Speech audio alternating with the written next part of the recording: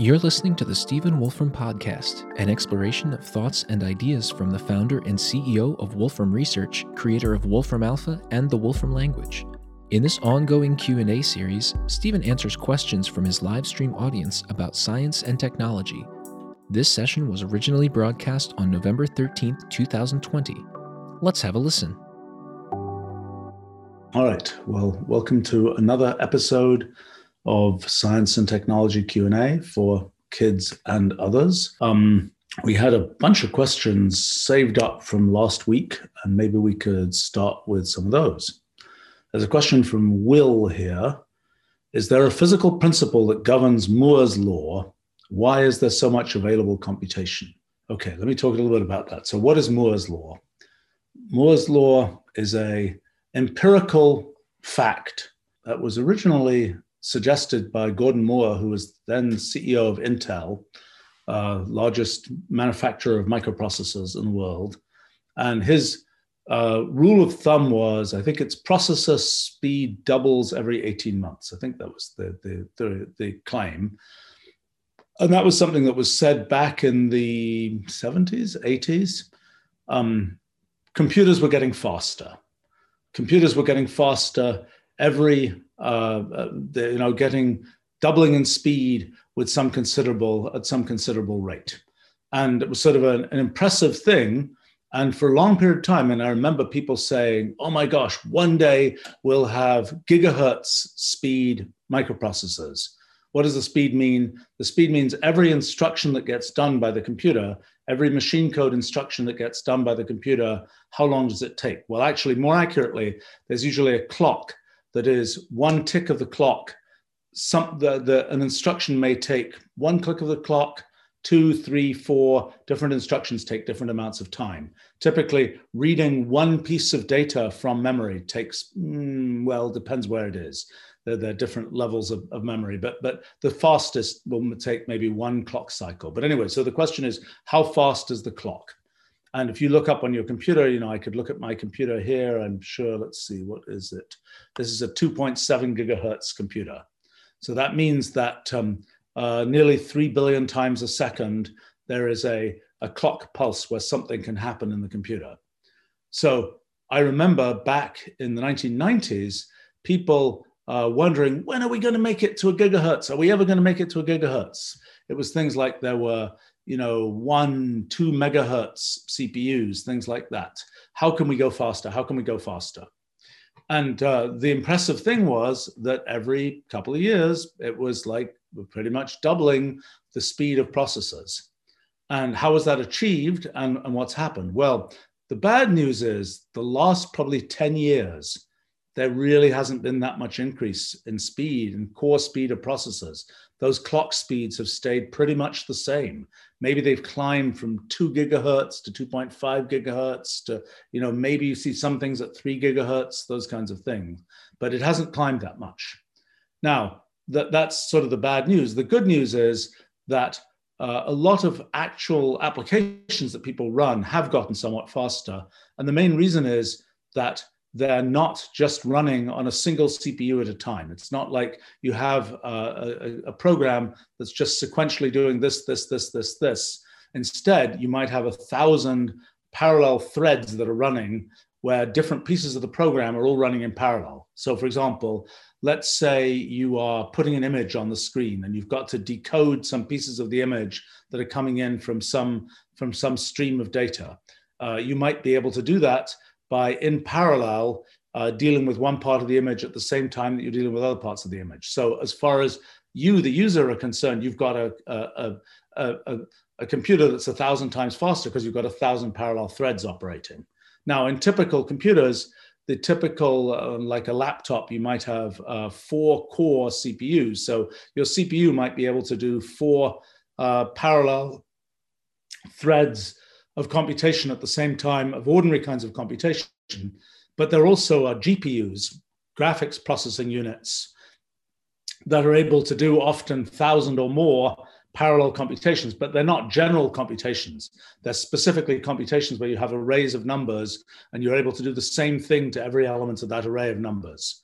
Originally, GPUs were developed for, as their name suggests, rendering graphics and things, then they were really driven a lot by computer gaming and wanting to have as high quality and as fast as possible graphics for computer games. But in more recent times, GPUs have been used for all kinds of purposes. Your average, just typical program that's written in a general purpose way won't run on a GPU. It has to be specially coded to be able to run on a GPU. But that's the main thing that's achieved an increase in speed as a practical matter for people running programs. Now, in terms of the speed of actual CPU chips, it was very mysterious that that there was this sort of inexorable exponential law that operated. Because really what was happening sort of on the ground was lots and lots of engineering details. So what limits the speed of a CPU chip? Roughly, so a CPU chip has on it these tiny little features etched into silicon that represent little tiny wires and places where the wires cross to make transistors and switches and so on. And there might be a billion of those on a modern CPU chip. And they're made by taking essentially this giant sort of photographic image of this giant street map that is the network of wires and crossings between wires, and then essentially just almost optically compressing it down, actually done with ultraviolet light because you need to do that by now, and sort of projecting it down onto this tiny little chip. And then what happens is where the light falls, you can etch away a level layer of the chip with acid, and then what you get left over is this whole region of your sort of your pattern of wires, so to speak. So that's but now one of the things that limits the speed. So a few things limit the speed of the chip. One is there's a certain rate at which you can kind of fill up with electrons and get rid of electrons when you go through all of these wires and switches and so on, the capacitance of the system. And these days, I think it's probably about 10,000 electrons per bit, at least in memory. In CPUs, it's probably a little bit more than that, of how many electrons represent every bit of information that's going through the system. And the other issue is that there are many other issues, but another issue is that it's you can reduce this capacitance. You can reduce this sort of how much stuff you have to schlep around by reducing the sizes of the features by getting down to, I don't know, a few nanometers, few billionths of a meter of size of these individual wires and individual switching areas and so on. So one issue is can you make that smaller? And then there are issues like, well, if you have two wires that are really close to each other, maybe the electrical signal from one wire, there'll be crosstalk with the wire next to it. How do you make rules for designing this sort of layout of wires and switches so that you'll minimize the amount of crosstalk but still achieve the objective that the circuit has?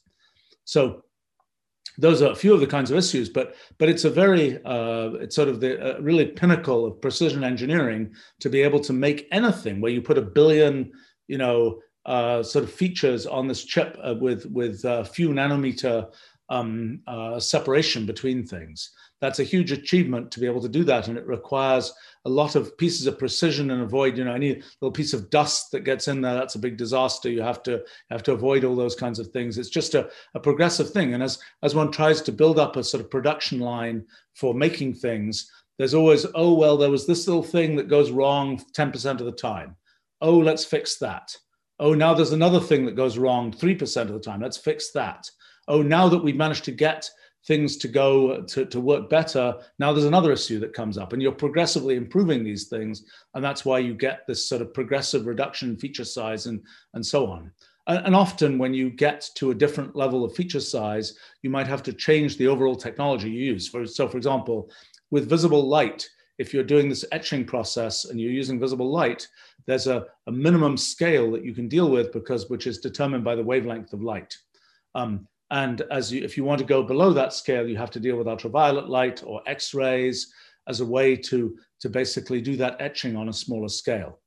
And what tends to happen is that as you bring up kind of a new technology, a new process for producing, let's say, microprocessors, there'll be one of the issues is the yield will go down. So typically the way microprocessors are made, there'll be a big wafer of very pure silicon, and then you'll be etching all of these different little sort of circuit patterns onto maybe 1,000 different little regions on top of this wafer. And then what happens, each one of those could turn into a CPU chip, let's say. But the question is, which of them actually work and at what speed? And so what tends to happen in the manufacture of these things is you'll produce this whole sort of collection of candidate microprocessors, and then you have a testing device that tests all of them, and then some fraction of them will work, and some fraction, something went wrong. Maybe it was a little defect in the perfect arrangement of atoms in the silicon crystal. Maybe shocker, a piece of dust. I think that's probably a rare case now. Maybe it's some other kind of thing that went wrong, and so one of these candidate microprocessors won't work. But the issue is, if the yield is sufficiently low, if only 1% of the microprocessors you think you're building actually work, that's bad. And it's very expensive to operate everything just to get 1% yield. And then what can also happen, a pretty common thing to be done, is that you'll test these microprocessors at different speeds, and some of them will be like, that's good, that works at 3 gigahertz. Oh, that one, it doesn't work above 2 gigahertz, so we'll sell that as a lower speed CPU. This whole problem of yields is a problem that affects a lot of kinds of precision manufacturing of this type. I mean, I remember back, probably, when was it? Probably when large displays, large flat screen displays started getting made, there was a strange thing which happened for probably a decade, where people did have very large flat screen displays, but the yields were really low. So they were very, very expensive.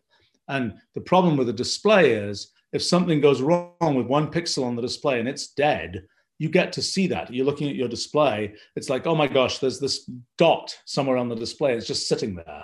So you really can't use that as a meaningful display. If it's something like a memory chip, you might have ways to just say, well, let's just not write data into that spot where things don't work properly. But let's see. The question is,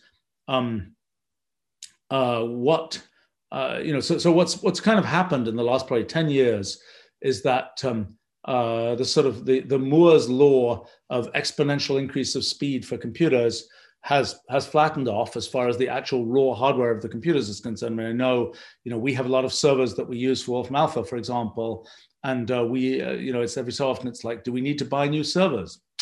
Not really. They'd only be 10, 20% faster. It doesn't really make much difference. Not worth the money.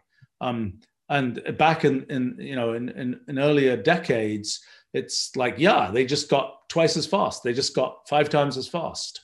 It's kind of a shame if you're developing software, because some assumptions that I've made, for example, about the complexity of software systems, it's kind of like I'd always assumed computers will always get faster. So it's okay, so long as the complexity of the software system doesn't increase, things will get faster as far as users are concerned. By the way, another thing that tends to happen is, as time goes on, software gets more and more complex, and there are more and more layers that get used. And so that can make things appear to go slower, even when the computer is running at the same speed. But today, I don't know how many CPUs there are in the world today. I'm guessing on the order of 100 billion. Depends exactly what you count, whether you count only general purpose computers that are running sort of general operating systems, or whether you count microcontrollers that are just, because a typical car might have a few hundred microcontrollers in it. Those are just sort of simple CPUs that do really just one thing and don't run a full operating system and so on. But there are probably 100 billion, maybe 1 trillion CPUs of some kind in the world today. It's a large amount of sort of organized computation. Now, what will happen in the future? One of the questions is one going to be able to make existing computers much faster? Does one have to use completely different technology? I mean, the whole sort of effort of making quantum computers, I'm not sure that the official use of quantum mechanics to make a magically faster computer, I don't think that's going to pan out.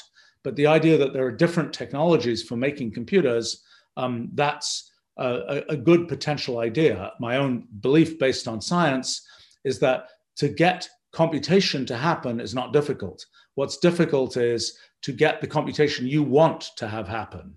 I mean, let's say you've got a bunch of molecules in the gas in this room. They're swirling around in all kinds of patterns. That's effectively doing a lot of sophisticated computation. The question is, can I feed in the input? Can I feed in the program I want and have that executed by molecules, so to speak, or not? And that's one of the interesting challenges, is can one make a, for example, molecular scale computer? As I mentioned, the computers we have today, maybe it's 10,000 electrons per bit, 100,000 electrons per bit, these kinds of things. Could we get it down to the point where it's 1 electron per bit, where it's where things are operating at the scale of individual atoms, individual molecules, and so on? The one example that we have of that is in biology. In our sort of biological processes are operating at the level of individual molecules, are doing things in our bodies and are interacting with each other. And that's an example of sort of molecular scale computation, but we haven't yet managed to build sort of computer-like technology that operates in that kind of way, although I'm quite certain it's possible. It's something I've long been interested in, but I don't think we're quite there yet in terms of the sort of ambient technology to understand how to do it. Okay, let's see, tons more questions here. Let's see, there's a question from Joshua. If F equals ma and photons have a mass of 0, how can light sails work? Okay, interesting question. All right, so let's unpack that question a little bit. So first of all, what is a light sail? So there have been a few experiments actually done on these. You get, the point is that when you have light coming from something, whether it's a flashlight or whether it's the sun, there is a small force that is exerted by that light when it bounces off essentially a mirror. Now, in practice, you get this big thing in space where you have a giant piece of reflective mylar or something that's, I don't know, maybe a kilometer across. If you and potentially you have that so that you're using it as a solar sail, for example, where the light from the sun is hitting this giant sheet of mylar that has to be very thin and light, otherwise it doesn't. Otherwise, you're wasting all your effort on moving your sail, which is probably not what you want to actually move a spacecraft or something. So what's happening is light from the sun, for example, is hitting this essentially reflective thing, and it's bouncing back. Okay, so the question is, how does that work? Well, the answer is that what's happening when you have a mirror, a photon is going in one direction, and a photon has momentum. And when it bounces, just like if it was a billiard ball, when it bounces, it's transferring, the momentum is reversed. If it hits straight on, it bounces straight back. The momentum is reversed, but just like if you were to hit something with a billiard ball or just hit something at all, the momentum, changing that momentum and having it bounce exerts a force on the thing that's doing the changing of momentum, in that case, the mirror or the solar sail in this case. So the question is, why do photons have momentum? And there's in ordinary kind of everyday classical physics, there's a formula that Isaac Newton originally talked about back in the 1680s. Force equals mass times acceleration. So it says the amount of, so you can turn that equation around and say acceleration equals force divided by mass. So you want to make something go faster, you exert a force. The amount that it will go faster depends on how much force you exert relative to the mass of the object. So if you have a very massive object, you have to exert more of a force to get the thing to accelerate more. If you have a very light object, you don't have to exert very much force to get it to accelerate. Okay, so the question is, in that formula, if F equals ma, for example, how come if photons have a mass of 0, that's m equals 0, how come that all works? Well, the reason it works is because that formula doesn't apply to photons. That formula applies only to objects that are moving at speed slow compared to the speed of light. The full formula has it's m divided by square root of 1 minus v squared over c squared. It has an extra piece. And that extra piece is a consequence of relativity, special relativity. And that extra piece kind of tells you that actually that formula doesn't really apply at all to photons. And instead, you pretty much independently, you have to separately say a photon has an energy and has a momentum, and photons have momentum even though they have 0 mass.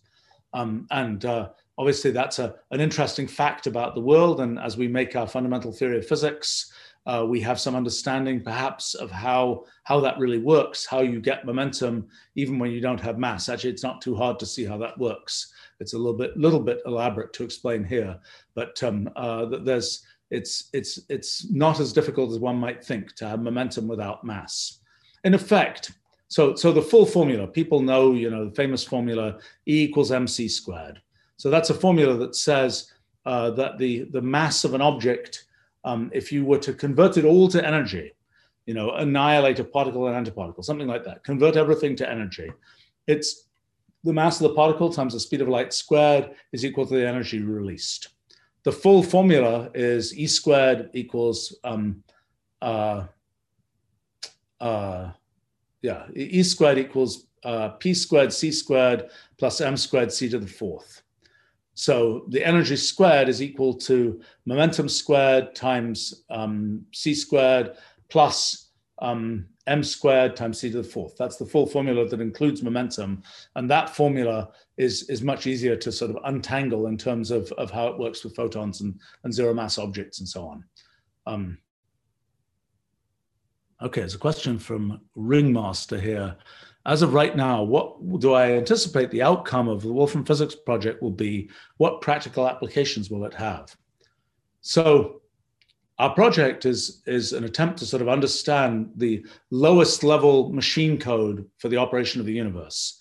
And what's amazing is that it's going incredibly well. And I think we really are pretty certain that we know correctly what the overall framework for understanding what happens at sort of the lowest level of our universe is, and how space is made from a discrete collection of points where we just know the way that they're connected to each other in a giant hypergraph, and how time works by sort of computational processes going on, and how quantum mechanics works by this sort of whole network of different possible histories and so on.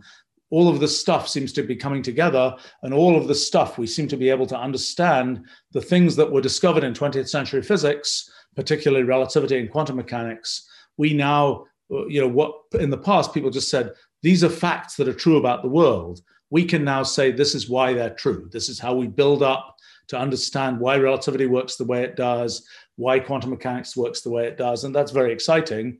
And, to this point, we are primarily making sort of theoretical predictions where we say, according to our very low level model, this is how things should work. And that's sort of fitting together. And we're seeing how it fits together with other kind of mathematical physics theories people have had. And a lot of times the sort of mathematical formalism can be applied, all those kinds of good things. Okay, so what? Well, according to our theory, space is not something continuous, it's actually discrete. But it's discrete on extremely small scale, maybe 10 to the minus 100 meters type scale. That's, let's see, that's a trillion, how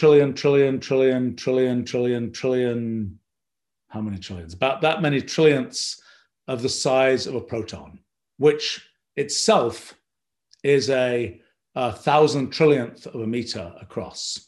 So we're talking very, very, very small distances. Space is discrete. Why is that important? Well, if you had a black hole in your backyard, there are some effects that would take place around the black hole where that can matter somewhat. If there are mergers of giant black holes, some things about that can matter.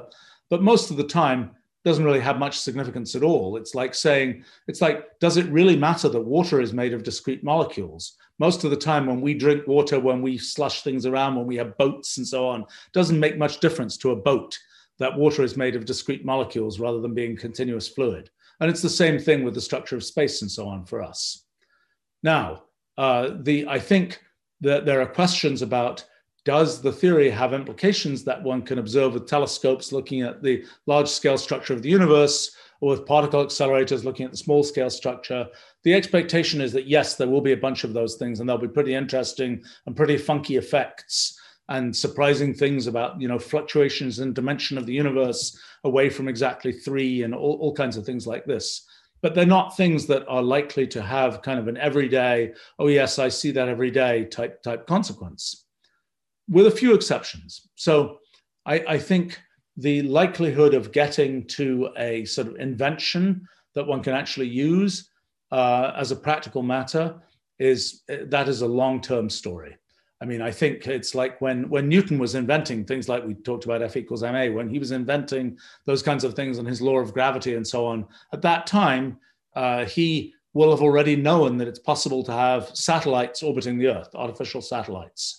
But, 1687, Newton publishes his big book about applying mathematics to physics. He could have started a satellite launch company, but it would have been very, very, very much too early, because the ambient technology wasn't there. And I kind of feel the same way about a lot of the things with our physics project. There are things where we can sort of imagine that it might be possible eventually, but there's a long chain of engineering to get there. So one of those I wrote about recently is, can you go faster than the speed of light? We've been sort of trained by discoveries in relativity from 100 years ago that no, nothing can go faster than light. Well, it turns out that going faster than light is a bit of a more complicated story, because it depends.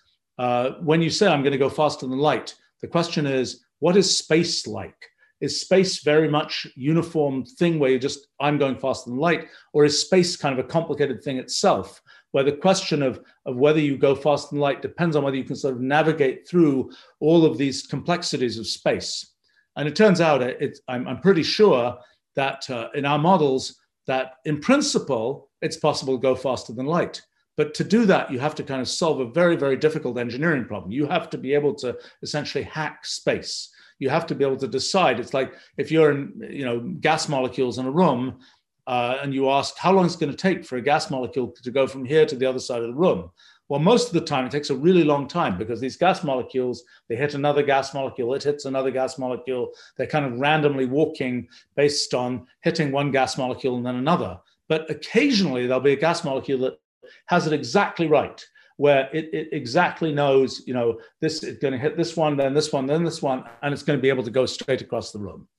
So it's the same kind of thing. If we can sort of hack space to the point where we can kind of predict all of the details of all the sort of microscopic randomness that happens down at this 10 to the minus 100 meter scale, if we could really hack that and navigate our way through it, then we could go faster than light, or at least we could send a signal faster than light.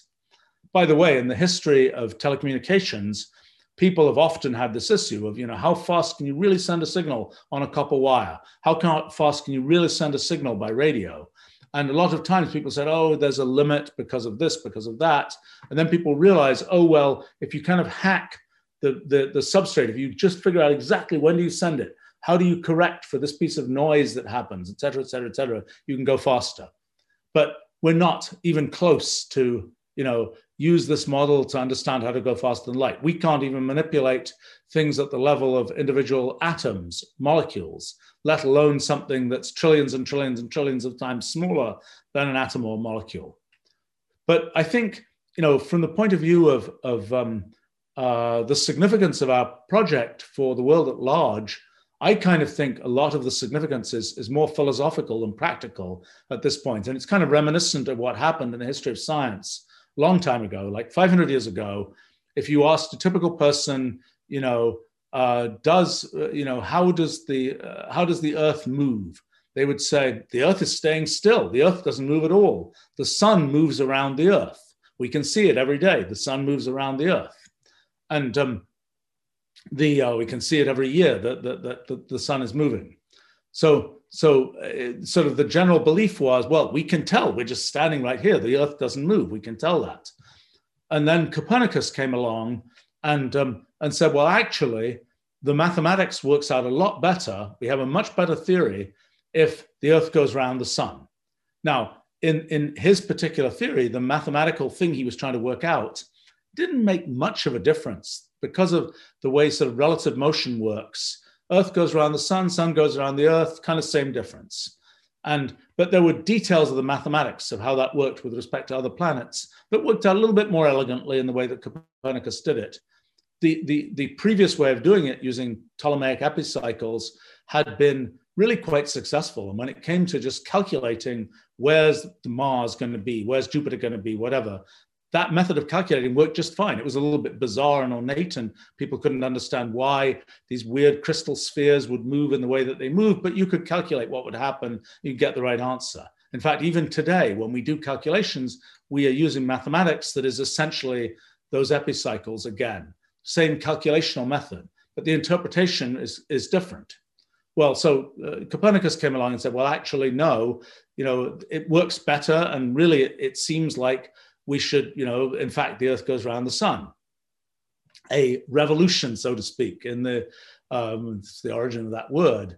The thing that Copernicus, I think, it's kind of a comment on the history of science. I mean, he waited to publish those ideas until he was dying, basically, because he was kind of like, I don't want all the blowback from people saying, oh no, that can't be true, et cetera, et cetera, et cetera. Instead, people like Galileo, who was much more of a kind of activist of his time, were the ones who kind of carried that forward and pushed it hard. But in any case, what was the main consequence of the Copernicus moment?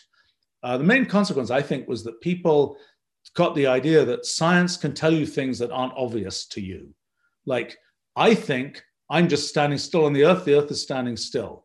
How can you be telling me from science that's not true? The Earth is actually moving.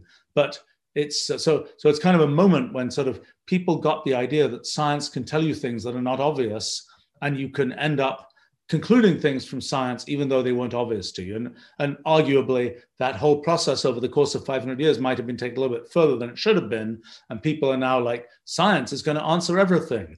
We can answer everything with science. Actually, one of the things that has become clear from scientific work that I've done is that there are limitations. If you want to say to science, you have some system and it has some rules by which it operates, and you say, what's going to happen according to those rules in the system? Well, it turns out there's a phenomenon I call computational irreducibility that basically says you can't know what's going to happen except by just running the rule and seeing what happens. So that's kind of a limitation to what you might have thought of. Okay, science, just tell me what's going to happen. That can't work. There's this computational irreducibility that says you have to kind of follow through the steps, and it takes a lot of effort to find out what happens. In a sense, that's not a terrible thing for us to find out, because it's kind of like if you could always take any system in the world and say, what's going to happen in the end, then it's kind of like a bit of a downer in terms of leading one's life, because it's like, well, what's going to happen in the end? The answer is going to be 42. That's the end. We can immediately know that. Well, no, we can't, because of computational irreducibility. The actual process of kind of the motion, the progression through time and so on, it actually, something real is happening. Some computation that isn't reducible is happening. Okay, so in any case, but sort of the Copernicus moment was this kind of trust science more than you trust your senses for some purposes. I think one of the things that happens by understanding sort of what is the universe really made of, how does it really work, what we're discovering is it's computation all the way down. There's really this idea of computation, these ideas that come out of sort of the computational paradigm for thinking about things, they really apply to our universe. Our universe really works that way.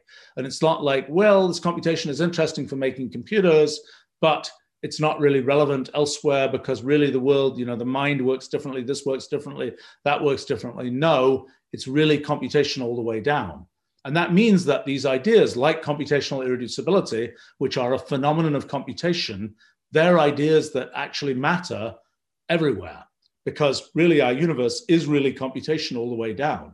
And it's just like back in the days of Copernicus, Galileo, Newton, and so on, people got ideas like force and momentum and so on. They got ideas about how the world works and these sort of paradigms of thinking about things, acceleration, et cetera, et cetera, et cetera. These were things that came out of that thinking about mechanics. And now we use them as metaphors to think about a lot of kinds of things in the world. We talk about, some idea having momentum or something. Actually, in that case, it's just a metaphor. It's not like we think it actually is moving with a mass and velocity and so on. It's just a metaphor that we understand because we understand kind of the logical structure of the way that mechanics works.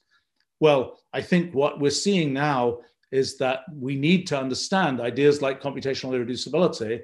And we need, the reason that if nothing else told us we need to understand them is because that's fundamentally how our universe works. It's really computation all the way down. And that means that one of the things that we have to think about is in this case, rather than the mechanics case, where it's just a metaphor, we don't actually think an idea has momentum. We really do think that computational irreducibility applies to lots of kinds of things in the world, not just, for example, physics. So that's a little bit of a comment there. Oh my, there's so many things here. All right. Okay, from Mikhail. What is more difficult for you, to create things or to explain how they work to others? You know, for me, those two things have increasingly merged in my life. So, you know, sometimes when you do research, it's like, okay, figure out what's true. And then after you've finished, go explain it to people. And so a very typical thing is a lot of what I do is based on computer experiments. And a lot of what one does in computer experiments is making pictures, of things. And sometimes back a long time ago, I used to make the following mistake. I used to say, okay, I'll figure out things at research level. I'll have kind of hacky, nasty pictures. And then when I've finished, I'll go and I'll make really nice pictures so that I can explain things to people. Okay, so I do that. And then, you know, I do all the things, I come to various conclusions, then I make the nice pictures. Then I look at the nice pictures and I'd say, oh my gosh, now that I have these nice pictures, I can see all this other stuff that I didn't notice before. So I realized that was a bad approach, and that instead the making the nice pictures that would be suitable to show to other people is something that's worth doing early in the process of doing the research, not as an afterthought. Because honestly, showing it, being able to show it to other people is as much being able for me to understand it myself. So I think it's been, for me, things like these events that I've been doing, trying to answer questions here.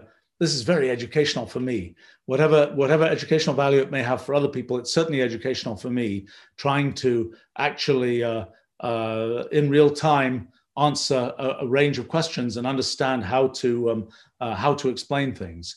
But increasingly for me, I never really believe anything that I figured out until I can get it to the point where I've ground it down to something that's simple enough that I can explain it to other people or explain it to myself, or sometimes that I can write it down as a way, in a way that I would imagine I could explain to somebody else.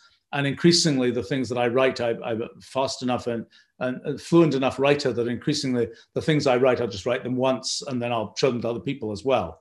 Back when I was younger, I would write them and I would never show them to anybody else. I would use them only for myself, but that sort of changed over time. Okay, question from George here. Has the physics project shed any light on protein folding? Not really yet. I mean, let me explain that problem. So we are made of proteins. That's the most common kind of molecule in us, other than things like water and so on. Proteins are these collections of blocks of atoms that form amino acids, and our proteins might have anything from a few amino acids to millions of amino acids, all in a chain. And the question is, you've got all this chain of amino acids, and the question is, and there are about 20 kinds of amino acids that exist in us, and the question is, when you have this big long molecule that's in this long chain, what does it actually do? Does it stay in a long chain? Does it fold itself up into a little globule? What does it do? And different molecules for different purposes do different things, like actin, filament. Actin is the molecule in our muscles that's a protein, and it's got this triple helix thing, and it's a long, thin thing that just kind of stretches out just like you'd kind of expect in a muscle. Whereas other molecules like hemoglobin, for example, is another protein. Hemoglobin globules itself up into a little glob and it has a little pocket inside it. And that pocket is where the iron atom goes in. That is the thing that gets used to transport oxygen in our blood. And so that's a different shape of molecule. And so the protein folding problem is the question, given if I tell you the sequence of amino acids that are in a protein, can you work out what shape the protein will be? And it's been a difficult problem because roughly what happens is some amino acids are typically amino acids that they're sitting in water, for example. Some proteins are sitting in water, Some amino acids are hydrophobic in the sense that they're afraid of water. They like to sort of withdraw from the water that's around the molecule. Some are hydrophilic. They like to expose themselves to the water. And there are different forces of attraction between different amino acids and so on. And so you put all those things together. And then the question is, well, what shape will the protein be? And in a first approximation, you can say, well, there's the lowest energy, the thing that is the thing it most wants to be that shape. You can sort of compute with a computer what that will be, but it's very hard computation. And because there are many, many, many possibilities, and there's not an easy way to say, oh, it's going to be this way versus that way. And there have been basically two approaches to doing this. One is just from scratch, say, I know the force laws between all these different pieces of the protein. Now, what will be the minimum energy configuration? How will it fold up? That's sort of way number one. That's the first principles way. The other way is, let's just look at the 30,000 proteins or whatever it is now that exist that we know in humans, or 100,000, maybe several 100,000, that whose structure is known. And let's just compare those with whatever protein we're being told. So, I give you a new protein. It's like, well, that's kind of like hemoglobin for a chicken or something. So it's, so therefore it will be this shape. So those have been two approaches. With modern machine learning, it does seem that it goes, one of these approaches wins, then the other one wins. I think these days it looks like with sort of modern machine learning that the approach of let's look at what's happened before and extrapolate from that seems to be probably the winning approach these days.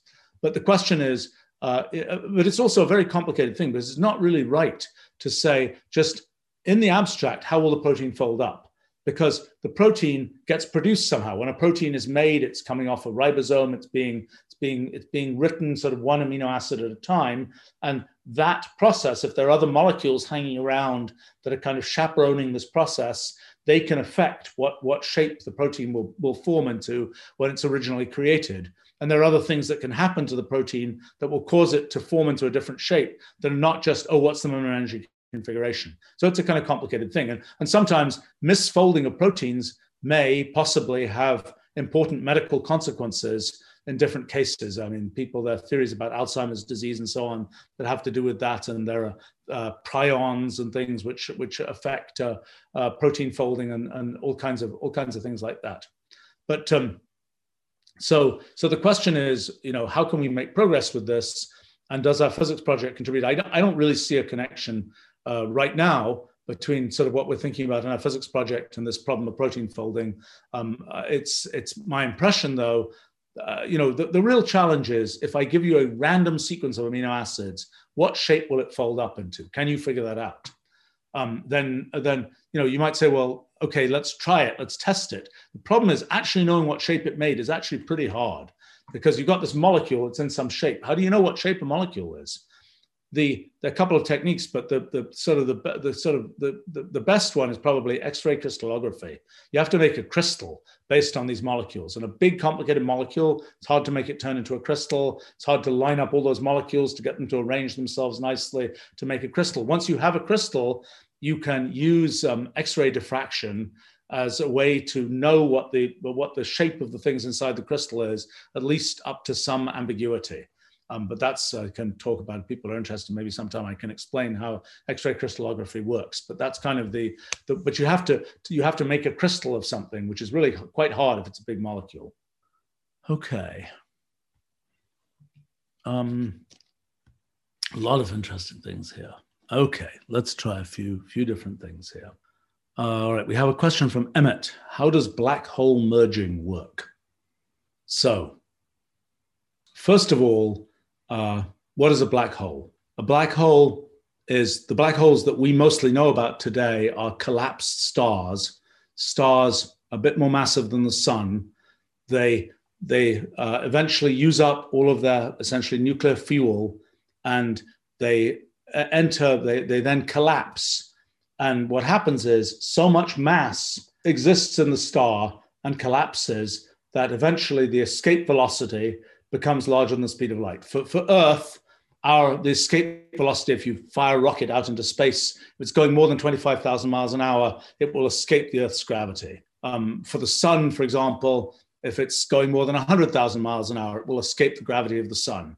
When you have a lot of mass in a very small region, the escape velocity goes up. and there comes a point where the escape velocity is more than the speed of light. And at that point, nothing can escape the object. And that's why it's called a black hole, because things fall into it, are pulled in by gravity, but nothing escapes. At least that's roughly true. But so what happens in a black hole merger is this. So, so the sun, we're kind of the sun is an individual star with planets going around it. Many stars in our galaxies are binary stars. There are two stars that are orbiting around each other, and sometimes there may be planets orbiting around that binary star system. Sometimes you can imagine a very exotic world where you maybe even have a ternary star system, and where you have planets that are having figure-8 orbits between, even with a binary star system, a sort of figure-8 orbit between the two stars. And you can imagine all kinds of weird things where you have different configurations of stars in the sky. It's a little bit of a downer for those kinds of things, that it's hard to maintain a stable orbit for billions of years that has sort of a figure-8 shape and so on. It might be possible, but it's a lot easier to maintain the kind of circular or elliptical orbits that we have around a single star, or to maintain orbits outside of the binary stars are orbiting around very close in, and then there are planets much further away. But in any case, so a lot of stars in our galaxy are binary stars. So one thing that can happen is you can have two binary stars, and they both reach the sort of end of their life as stars, and they both collapse at different times probably and turn into black holes. And so you have these two black holes orbiting each other, a binary black hole system. Okay, so then what happens? Well, normally when if things are orbiting each other, for example, with the moon orbiting the Earth, the moon slowly moves slightly further away from the Earth. As a result of the moon is just gradually losing angular momentum and moving slightly further away from the Earth.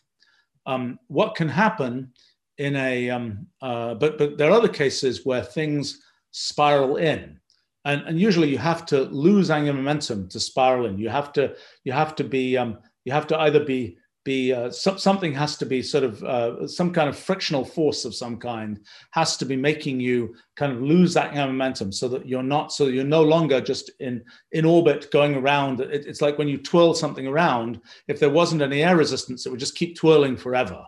But the question is there resistance that causes the thing to slow down? As it slows down, if it's the sort of centrifugal force that's holding it out in the orbit, and if it slows down, then it gradually will sort of spiral in, and then the things will crash into each other. So what happens in a binary black hole system is that gradually the black holes lose energy, lose angular momentum, they spiral in to the point where they crash into each other. So why do they spiral in? There are a variety of different effects. Some effects have to do with accretion disks and gas and so on, but other effects have to do with the emission of gravitational radiation. Let's explain how that works. So normally, if we have an electric charge, for example, and we just wiggle the electric charge up and down, that will make an electromagnetic wave, a radio wave. That's it's the way that works. Is just the motion of a charge produces, actually the acceleration of a charge produces an electromagnetic wave. It has an electrical effect and also a magnetic effect, and it produces this electromagnetic wave.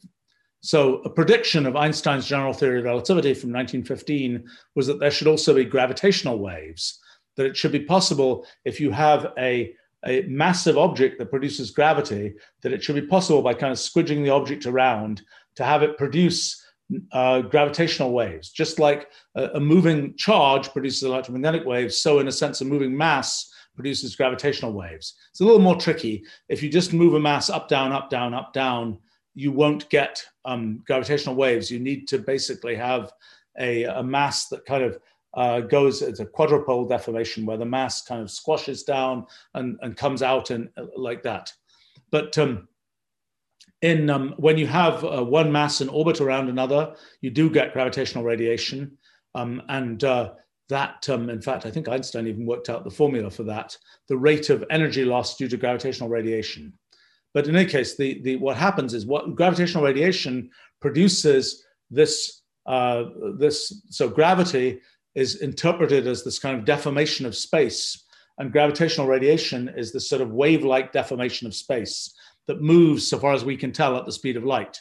And one consequence that wave-like deformation of space has is that if you have the appropriately arranged collection of masses, that deformation of space will move those masses slightly. And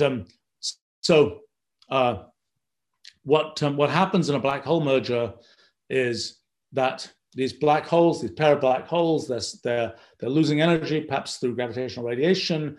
They eventually lose enough energy that splat, they ran into each other. And in a few seconds, what has to happen is that these two black holes, which were these nice, basically spherical things, or more or less spherical things, they merge with each other. And that process is a very violent process. And in fact, in that process, some part of the mass of those black holes is converted into pure energy in the form of gravitational waves. And some part of it ends up making a bigger black hole. So in the first black hole merger that was detected a few years ago by a gravitational wave detector, that was, I think it dissipated about 1.5 solar masses in a matter of a couple of seconds. So that means that what was happening as these two black holes merged to turn into one black hole, it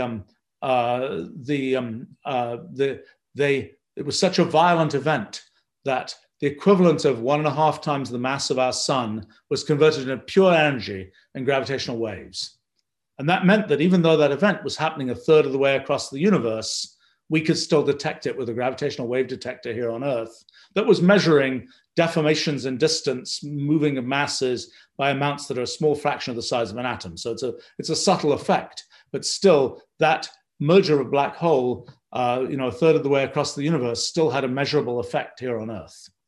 So one question is, well, these two things run into each other and they make another black hole. What are they really making? How does that really work? Well, one feature of black holes, it's called the no-hair theorem for black holes. It basically says any black hole is like any other black hole. All you need to know about it is its mass and how fast it's spinning around. And that if you have a black hole that isn't spinning around at all, it will always be a perfect sphere. Its boundary, its event horizon will always be a perfect sphere. And there's nothing, when you look at it from the outside, there's nothing, it just looks like a perfect sphere. And that's a prediction of general relativity that should be that way, that there are no bumps on it. It's not like it's the surface of the sun where there are all kinds of, solar prominences that are coming out and all kinds of things like that. No, it's just as far as the gravitational part of the black hole is concerned, it's just a perfect spherical thing. Now, what happens inside the black hole? Well, we won't get to know that because, at least for the most part, because anything that falls into a black hole doesn't get out again. And so it's like something could be going on. There could be this whole elaborate thing happening inside the black hole, but it can't signal to us outside. So it's as if we don't, as if it doesn't matter what's going on. It's actually a very subtle thing. What happens inside a black hole is not really that well understood. It's known that outside it will kind of look like this perfect sphere of event horizon, but inside, who knows what's happening? And maybe there's even a place where the usual structure of space-time breaks down. That's both what general relativity says and it's what our models say. Actually, more to the point, in a non-rotating black hole, there's a very bizarre thing at the center of the black hole. There's this place where time simply stops, where the progression of time just comes to an end. Boom, it stopped right there. So all kinds of weird things happen. But from outside the black hole, all you know is this perfect sphere. Well, if you have two of these perfect sphere black holes and they merge with each other, somehow the end result has to be a perfect sphere. And in the process of it turning into that, it kind of blobs around. It's kind of like a bell where you ring the bell by, it's a big sort of thing. And it gradually kind of, what will happen is it gradually deforms and eventually, after a sufficiently long time, it's kind of lost enough energy through gravitational radiation, it ends up in this perfect sphere form. And we get to see the little wiggles as that ring down process happens. And for the case of the first black hole merger, I think it was about 5 seconds of, And after 5 seconds, it's all over. All of those fluctuations from the very violent event of the formation of that merged black hole have gone away. Now, today, I think the gravitational wave detectors are seeing maybe an event every day or so. So it's somewhere in the universe, there's a black hole merger every day or so. And that's, we can kind of work out how that works. There are about 10 to the 11 stars in our galaxy, 100 billion stars in our galaxy. There are about 100 billion galaxies. That tells us how many stars there are in the universe. We know how many binary stars there are. We know, et cetera, et cetera, et cetera. We can work out, and I think probably we're at the point where we can see most black hole mergers that happen anywhere in the universe. And that's it's kind of a remarkable thing that one can kind of tell that. It's a little bit like, if there's an earthquake that happens anywhere on the Earth, seismometers can detect it. It's sort of the same kind of thing, but for the structure of space, observing black hole mergers anywhere in the universe. Okay. Question here from Jonas about, is there a theory about what type of particles a black hole will be made of? Yeah, well, that's a subtle thing, because the very idea of a particle, we got all these particles, electrons, protons, whatever. When a black hole is formed, all of those things collapse and they're all being pulled by gravity. And the effect of a black hole is this deformation of space that results in this event horizon where things can go in but can't come out. And so all of the things that were all the features of particles, they're all irrelevant, because all we see in a black hole is something to do with the structure of space. And in that sense, a black hole is not made of particles. A black hole inside the event horizon, all bets are off about what's going on. It's a more complicated story. But as far as the structure of this event horizon, it's a structure, it's a feature of space. It's a feature of the structure of space. It's not something that is made of material particles. Now, if we really want to get funky, there's the following question. We talk about big black holes made from collapsed stars and things like that, but what about really, really tiny black holes? One thing that I've thought was a possibility, actually, since I was a kid, and I didn't really, the ways in which it might be a possibility have changed a bit. But one of the really bizarre possibilities is maybe all the particles we know and love, like electrons and quarks and so on, maybe they are in fact really tiny black holes in some sense. And I think there's a pretty good chance that that's true. And that, in fact, in some sense, and it's a little bit of a subtle sense, all those things are like absolutely tiny versions of black holes that are like little regions of the universe that work in a different way than other regions of the universe.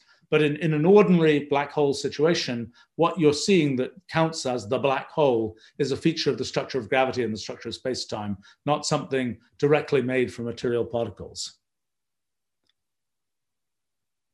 Gosh, there's a question from Yosef. This is one an unexpected question. From, what's my experience and opinion about alchemy? And is it possible to incorporate a modernized version of it into Mathematica? That's a weird and funky question. Thank you. Okay, well, first of all, let's talk about what alchemy is or was. So back in, particularly in the Middle Ages, people were trying to understand what these days we would think of as chemistry. How different materials can have chemical reactions, produce other materials, and so on. At the time, there was a lot done on metallurgy, on how you can go from the ore of a metal, like iron ore, which is just kind of a rock, and how you can get out of it something which is just metallic iron, or how you can do that for aluminum, which is more difficult, or maybe my favorite element, tungsten, whose principal ore is wolframite, WO4. I actually don't know as much as I should about how you get tungsten out of wolframite. That's kind of embarrassing. You heat it up, you combine it with some other chemical, and you get tungsten out, but I'm not exactly sure how it works. But anyway, so there was a lot done of trying to figure out how you could go from like a rock to metal, how you could heat it up, have it react with other things. And what's happening in those chemical reactions, as we now know today, is that individual molecules associated with the rock are being broken down, and the atoms that are in them, that are these atoms of the metal, are coming out, and they're forming into this whole substance, which is the metal, and so on. Okay, so a lot of the sort of question of alchemy was there some way? The particular one that people were most interested in was the transmutation of lead into gold. Lead is a pretty cheap material that's pretty common. gold is pretty rare and has been considered pretty valuable.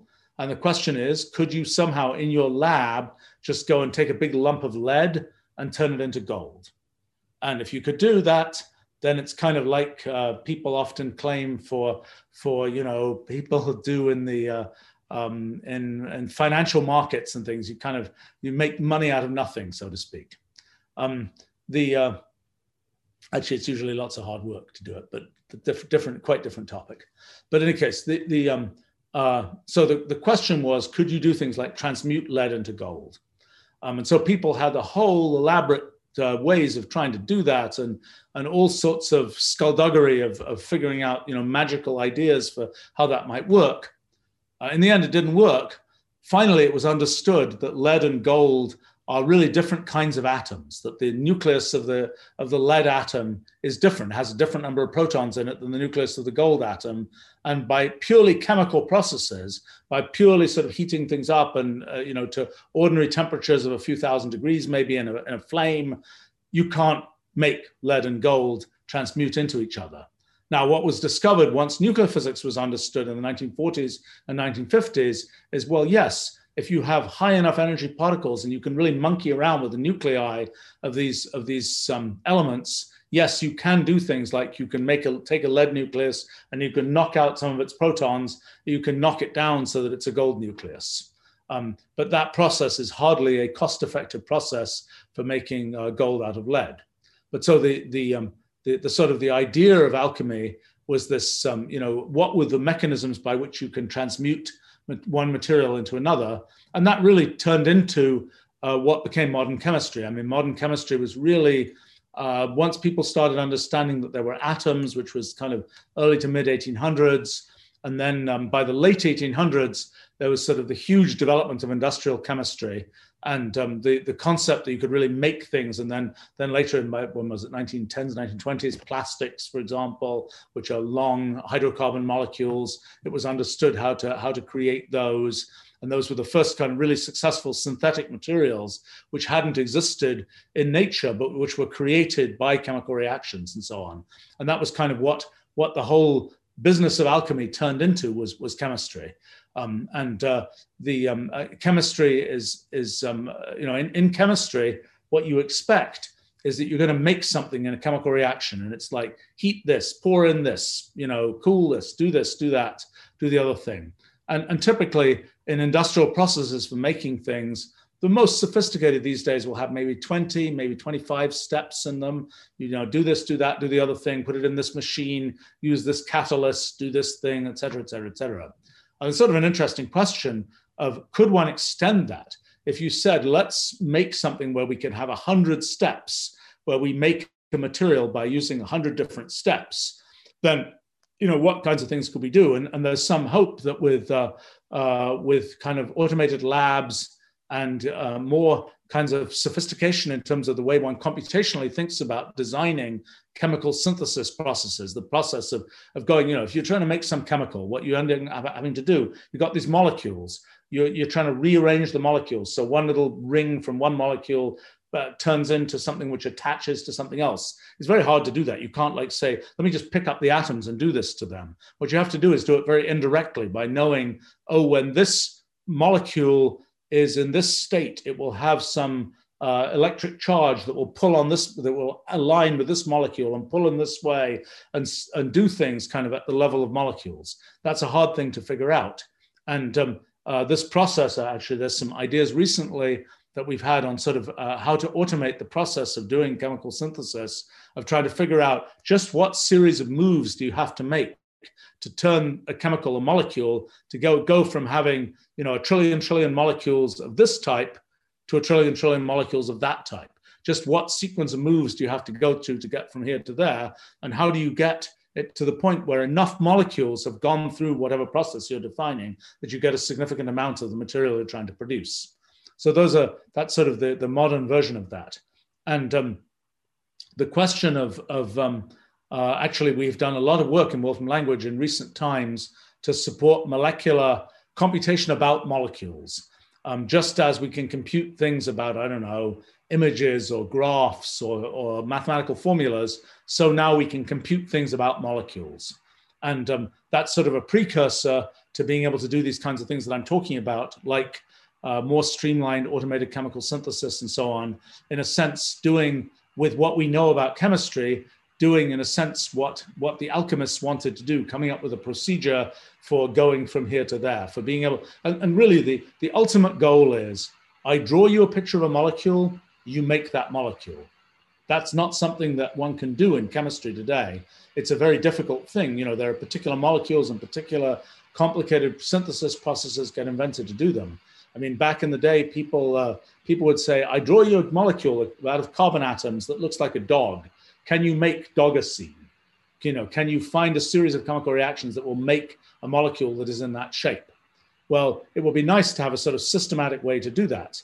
Perhaps, we don't know for sure, perhaps by having appropriate shapes of molecules, we could achieve all kinds of things. One of the things that's difficult to know is, you know, given a particular molecule, a particular shape, what are its properties going to be? That's not an easy thing to work out either. I mean, one of the things that was a big surprise for carbon, okay, so carbon exists in two common forms. It exists as graphite and it exists as diamond. So in graphite, the atoms of carbon in graphite, it's crystal, but the atoms are arranged in these sheets. There's sort of sheets of carbon atoms that make up a graphite, a piece of graphite. And so it has various properties, like it can slide and so on. Diamond, exact same material, just a bunch of carbon atoms, but diamond, the carbon atoms are arranged, but when diamond is produced, for example, at high pressure, the carbon atoms kind of move around so that they're packed in a certain way.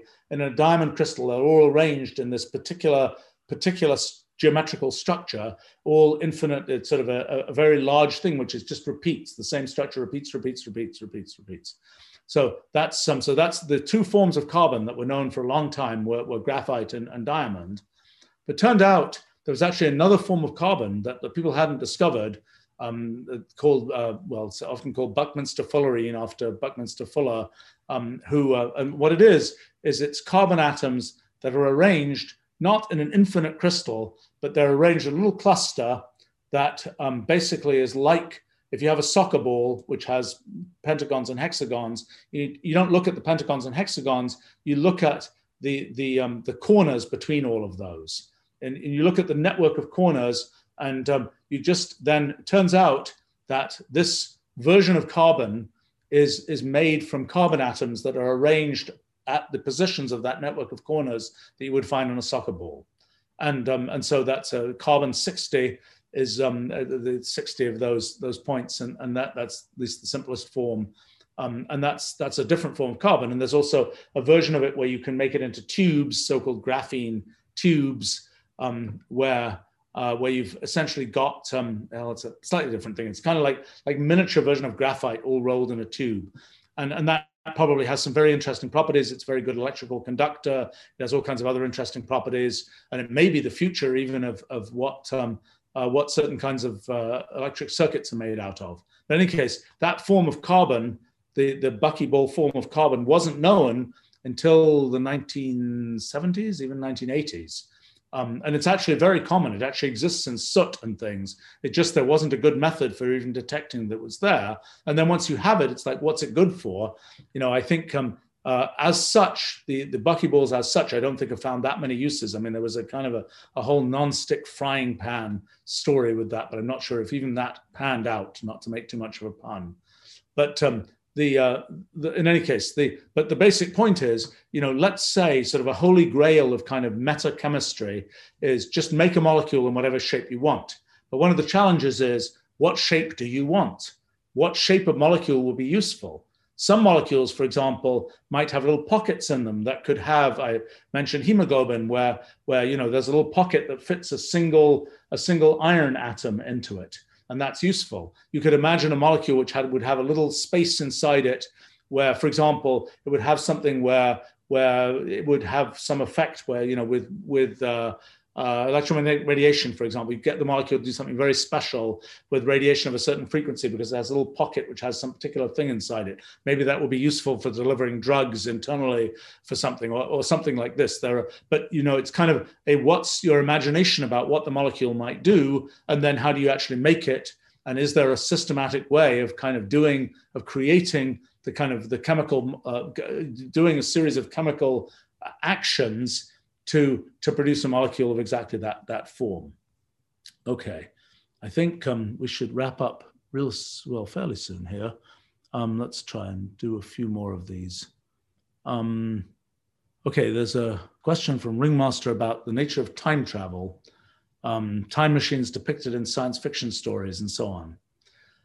Time travel is a bit of a logical mess. In our theory of physics, time travel is simply outright definitionally impossible.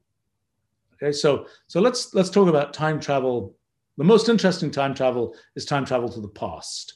Time travel to the future is a little bit of a weird business, because one-way time travel to the future is pretty easy. You just do nothing. You just sort of hibernate.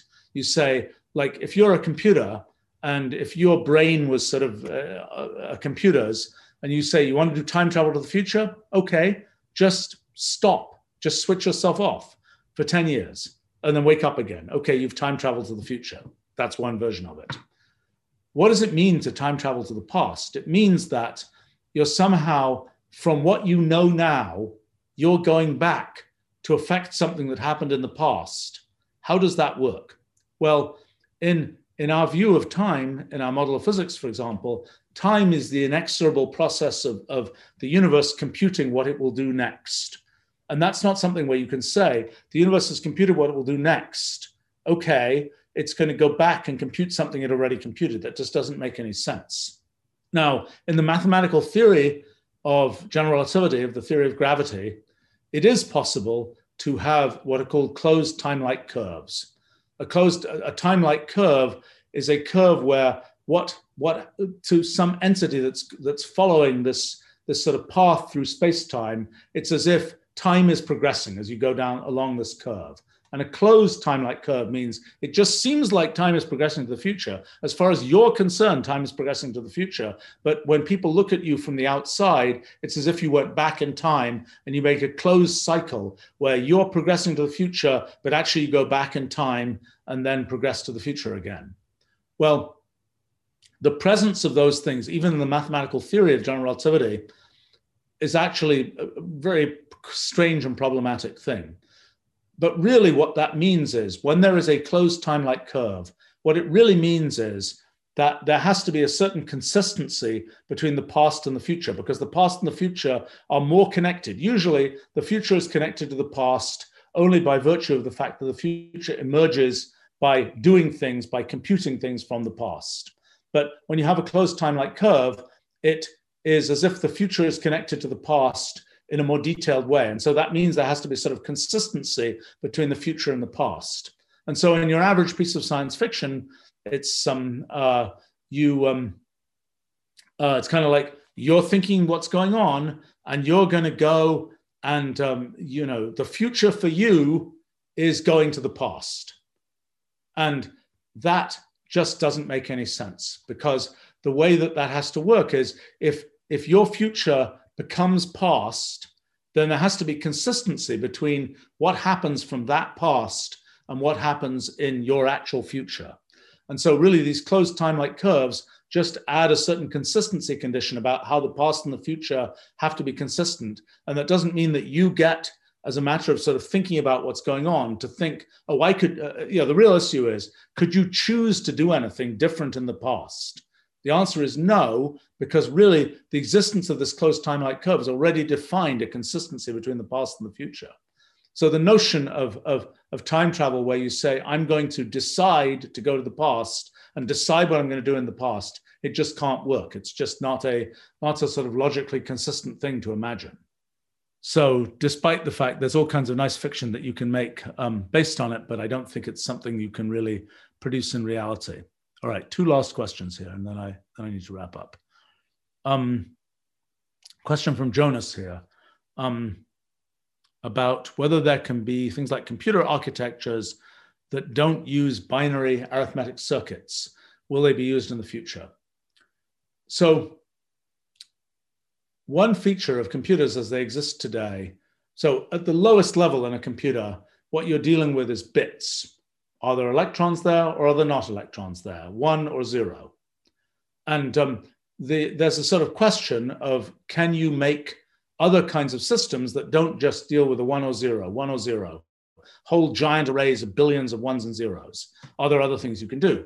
So one thing people imagined in the early days of computers is maybe you do better if you had 0, 1, and -1, or 0, 1, and 2, like ternary computers where you have not just 2 possible states, but 3. Doesn't really make much difference, because if you can encode 3 different states, you can always do that with a pair of binary bits. You just say 0, 0 represents 0, 1, 1 represents 1, and let's say, I don't know, 0, 1 represents 2 or something like this, however you choose to do it. More consistently, you say 0, 0 represents 0, 0, 1 represents 1, 1, 0 represents 2, 1, 1 represents 3. And you're just using pairs of bits to encode those different things. But people did in the early days, in the 1950s, actually, people built like ternary computers. There was a famous Russian computer that was a base 3 computer. I don't think it had any particularly notable features. Certainly the way that you do arithmetic, there's some little elaborate tricks to do with the way that you deal with negative numbers and things that can be done in ternary arithmetic, but it's not notably different. The one thing that one could imagine that would be notably different is to not use a digital computer, but instead to use more of an analog computer. So the reason our current computers are called digital, it's like, counting in your fingers. It's like 1 finger, 2 finger, 3 fingers, 4 fingers. It's not like we say we have 1.726 fingers. It's like it's whole numbers of fingers that we're dealing with. And that's kind of the notion of digital computers, is that everything is just whole numbers, ultimately made from ones and zeros. But analog computers, the idea is that there is a continuous kind of sliding scale. Instead of saying there's a 1 or a 0, it's like there's any number between 0 and 1. Analog computers were also popular in the 1940s and 1950s. They didn't really work out very well. What happened is, in an analog computer, it's like a typical electric circuit where you can say, well, I've got this voltage, I've got 6 volts, I've got 6.027 volts, I've got 6.1 volts. There's a kind of an arbitrary voltage that you get somewhere. And that's and so you can imagine just arranging the voltage to mean whatever you want it to mean. There were a number of reasons why it didn't work out that well. One reason was it was hard to know exactly what you were computing. If you're doing that kind of computation and it's off by a little bit, well, the number's just off by a little bit. But how much of a little bit is enough that you get nonsense? When you're dealing with digital computation, it's like the bit is either correct, it's a 1, or it's incorrect, it's a 0, let's say. And it's easier to correct for errors in that type of situation. You can do extra computation. You can check consistency of things. You can say, this is right, this is wrong. An analog computer was much harder to do that. It was like, well, it's a bit wrong, but we don't know whether it's so wrong as to be misleading or not so wrong or whatever else. Also, as we move towards our current theory of physics, ultimately, analog computation will not get you anywhere. The universe is ultimately really made of digital things. It's ultimately made of discrete points and so on. So ultimately, at a sufficiently small scale, although it's a scale unbelievably much smaller than what's relevant for practical technology today, on a sufficiently small scale, analog can't win. But on the scale of actual existing computers, it might be useful. And it must be said that in a typical computer, there is analog electric circuitry. For example, there's less and less of it actually, but sometimes things to do with power supplies, sometimes things to do with maybe sound generation, sometimes some other things like that. They're dealing with these sort of continuous scale of voltages rather than just on or off type things. There also are there have been repeated efforts to do things like image processing using analog circuits, maybe to do things with neural networks, where you're having artificial neural nets, where instead of just saying it's on or off, you say, well, it's a sliding scale. Maybe that's even more realistic to how biology does it, although I don't think so. I mean, biology, actually, strangely enough, you might have thought biology would just be, oh, there's a certain concentration or not. But actually, there is little vesicles of a neurotransmitter that seem to exist, where it's like you only get, you get 100 vesicles or you get 105 vesicles, and you don't have a kind of a continuous sliding scale there. But so it's not looking so promising that there can be something different from there may be some small optimizations that can be done, but the whole, another issue is the whole apparatus of kind of inventing software and so on. That's all deeply based on the idea of digital computers. We know how to program digital computers. We know this idea of universal computation that works for digital computers. We don't have any similar idea for analog computers. It's an interesting question. In a digital computer, you can have a fixed piece of computer hardware, and by feeding in a different program, you get the computer to do different things. There's a question, if you were doing that with an analog computer, is there a way of making a universal analog computer whereby just setting a bunch of switches and things differently, you get it to do any function, any analog function? Nobody knows. Actually, there's some interesting mathematics around that question, but it's a pretty undefined, it's not well understood.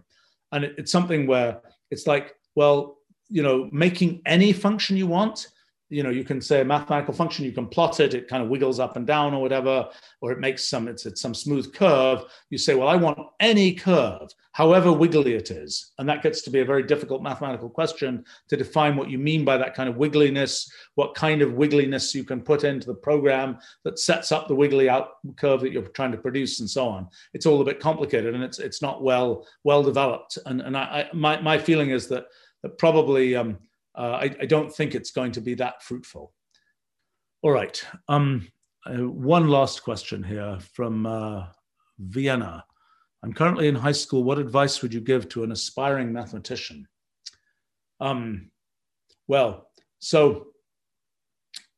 Mathematics is, by aspiring mathematician, I am assuming that you mean research mathematics. So discovering new things in mathematics. One feature of mathematics is it's an old field. It's been, the set of things we know now are built on a tower that's been being constructed for hundreds of years. And so a lot of the frontiers of mathematics as they exist today, you need to climb that whole tower. You need to learn the whole series of levels of different kinds of things that exist in mathematics.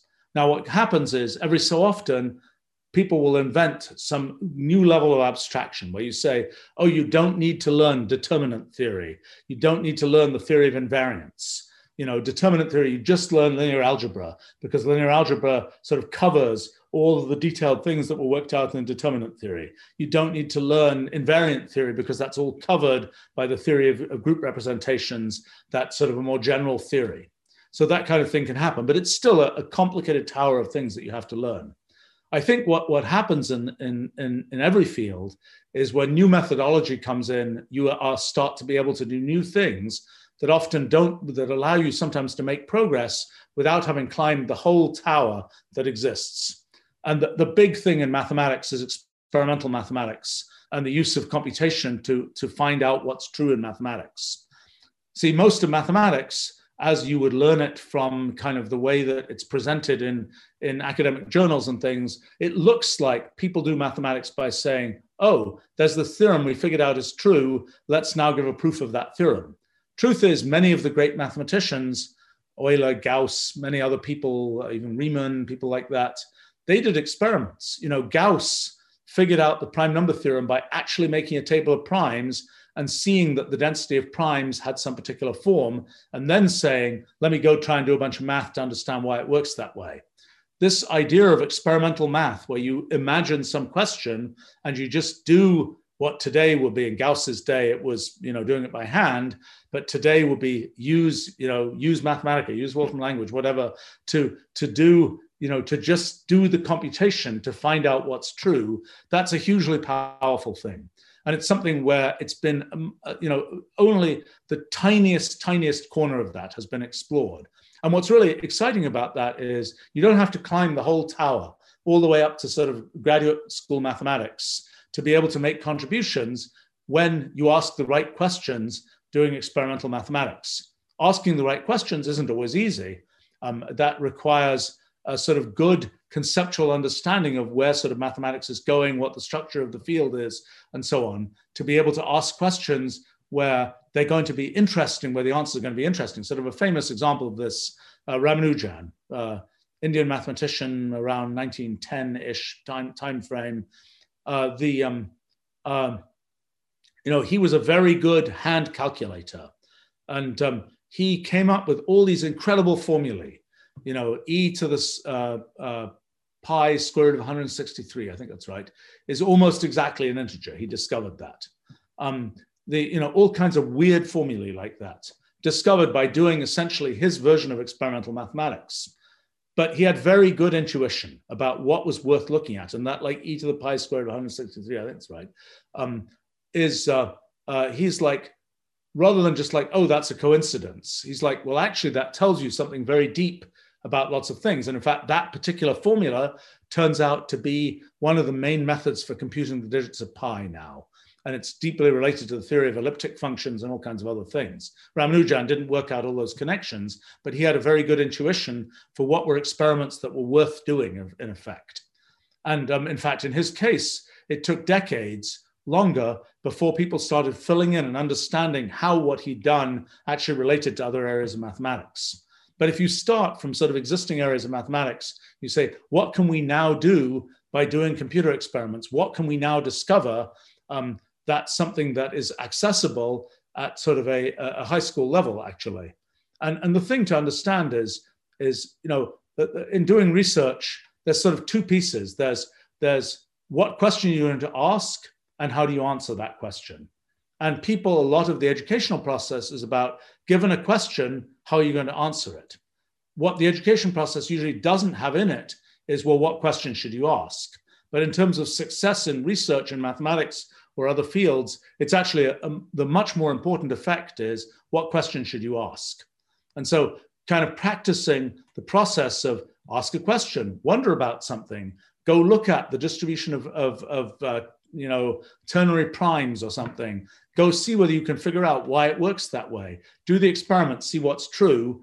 I think that's a really good driver, a modern driver that isn't what you would find and it's not what your average kind of math professor is going to tell you to do, because that's just not been the practice of mathematics as it's been done over the past, particularly over the past probably 50 years or so.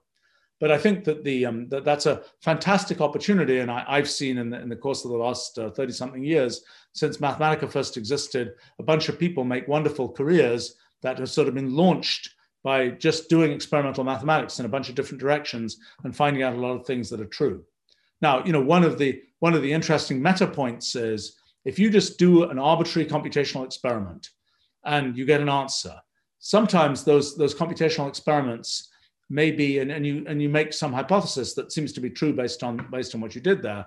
The question is that hypothesis something that is at all reachable by existing mathematics, or is it undecidable for existing mathematics? Is the length of proof you need to give essentially infinite? What happens if you just sort of drop in arbitrarily asking a computational question? You can end up with these questions that are sort of infinitely far away from existing mathematics. But if you inform your questions by things that are already known in mathematics, that's a good place to start. And I think, the thing that is really interesting to do at kind of a high school level today is, go use Mathematica basically and go figure out a bunch of, just wonder about math, try some things out, see what you think is true, see whether you can prove that that's true.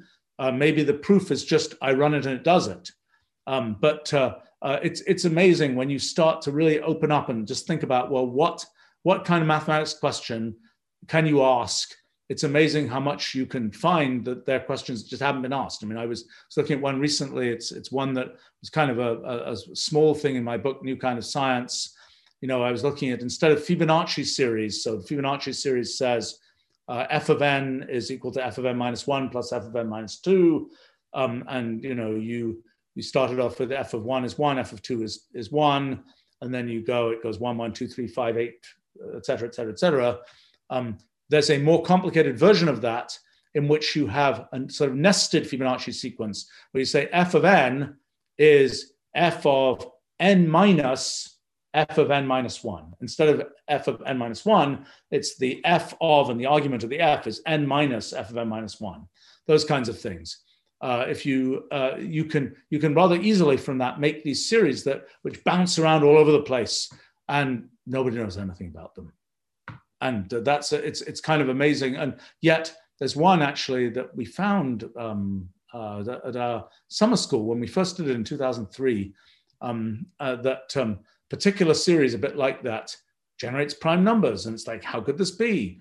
There's not supposed to be a formula for primes. And actually, a person who was at that summer school, who's now a math professor, did a whole analysis of this and figured out how it all works and wrote a paper about it and so on. But that was something that came out of just sort of doing the experiment, and then it turns out to be an interesting piece of mathematics. So that's a few comments about the aspiring mathematician thing. Is there's a place, experimental mathematics, where you can immediately jump into doing mathematics research and get sort of a feeling for that process of inventing questions and answering them and so on. All right, I think that's, we ran out of time very much for today.